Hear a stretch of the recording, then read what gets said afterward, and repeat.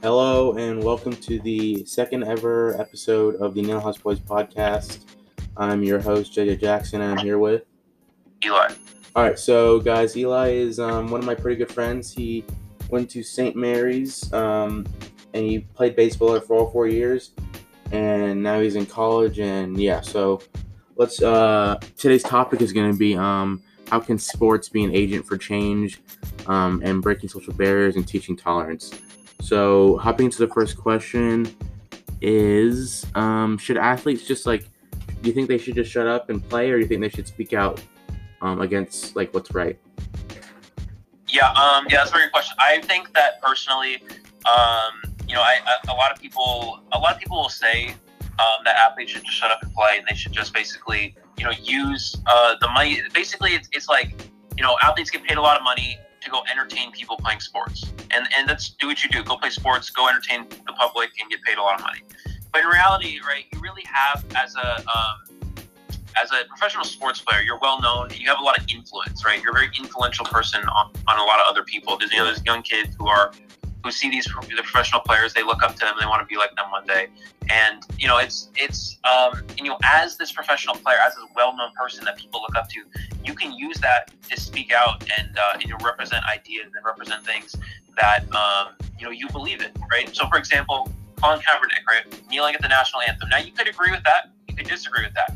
But he's using his influence to kind of speak out and represent what he believes in, and that's good. And people should be allowed to do that. They shouldn't be, locked in the idea of they're there to make money and entertain people playing sports. It shouldn't be that way, right? You have this I wouldn't say power, but you have this influence on other people that you can use to represent possible changes. I mean, there's so many problems with sports, and people do it for money and whatever. There's sports and there's issues in the world, whatever it may be, right? As an influential professional sports player, you can use that to speak out against these things that you disagree with, and bring these ideas out for people to see, use your influence to possibly make a change in the world. Yeah, I totally agree with that. I think that players, they have, like what you said, they kind of have this not control, but they're looked up to by a lot of people. And I think that by using their platform, I think that was a good thing to add in about the Colin Kaepernick, how he kneeled at the national anthem. I think that he uses platform to try to make change, to change people's minds and just see what's right, and kind of move away from what's wrong, and just use his platform in a positive way, not just be there for the money. And so yeah, I think that was a good response. Moving on to the next question, how important is it for athletes to talk about racial inequalities? I think it's very important. So I'm a baseball person, so I'll give like a baseball example, of course. But looking back into a little bit of baseball history, Jackie Robinson, for example, I'm sure most of you have heard that name. When he was brought over, back then they had, the major leagues and then the Negro leagues. And he was brought over from the Negro leagues by the Brooklyn Dodgers manager, Branch Rickey. He kind of saw the skill level that was being neglected just because, of the color of your skin. And that's a huge issue that still comes up today. Not quite as much, but it's still definitely a huge issue. And we'll get to that in a minute. But, he was brought over. He went through so much discrimination and hate from people who didn't agree that he should be in the major leagues. And he proved everyone wrong. He had, more. He ended up being one of the best players, ever to play baseball. Right. So,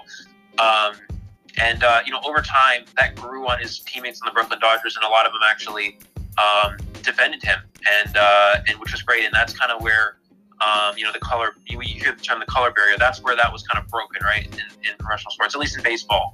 And then it's sort of, we have our modern day where, you get to the major leagues by having the skill necessary to get there. Not based off the color of your skin, not based off of, any of that. It's if you're good enough and you have the work ethic and the skill, then you'll make it. But, and it still comes up today. There are places in the world where, there is inequality. In other countries, I mean, it still happens in certain parts of even the United States, which is really disappointing. But a lot of other countries as well. And it's like, of course, for example, we live in California. We live in Central California.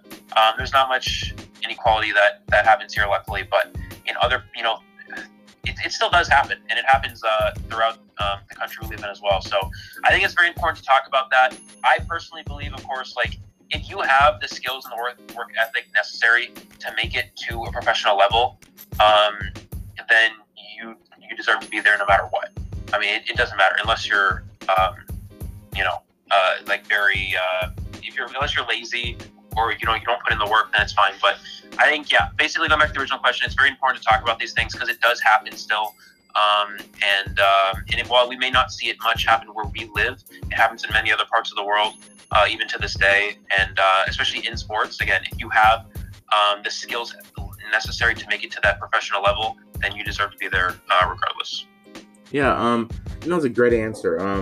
I liked how you touched on Jackie Robinson and how people, they doubted him at first, and when he was there, when he was able to show up and just do him and play the game that he's good at and do what he's best at, I think that he's able to change minds because like you said, you're there for a reason. You're not just there just to be there. You're there because you're the best of the best, and there shouldn't just be like equality in sports. There should be equality everywhere. But I think that if you're there, you worked your butt off, is maybe even more, maybe less, but I mean, than your teammates. But if you're there for a reason, and you shouldn't be discriminated against just because of your color. You know what I mean? So like, I think that, I think that was a very good answer. And so that's all for Eli today. Eli, thank you for coming on to the podcast. Yeah, absolutely. Glad to be here. Yeah, so I will see you later then. All right, bye.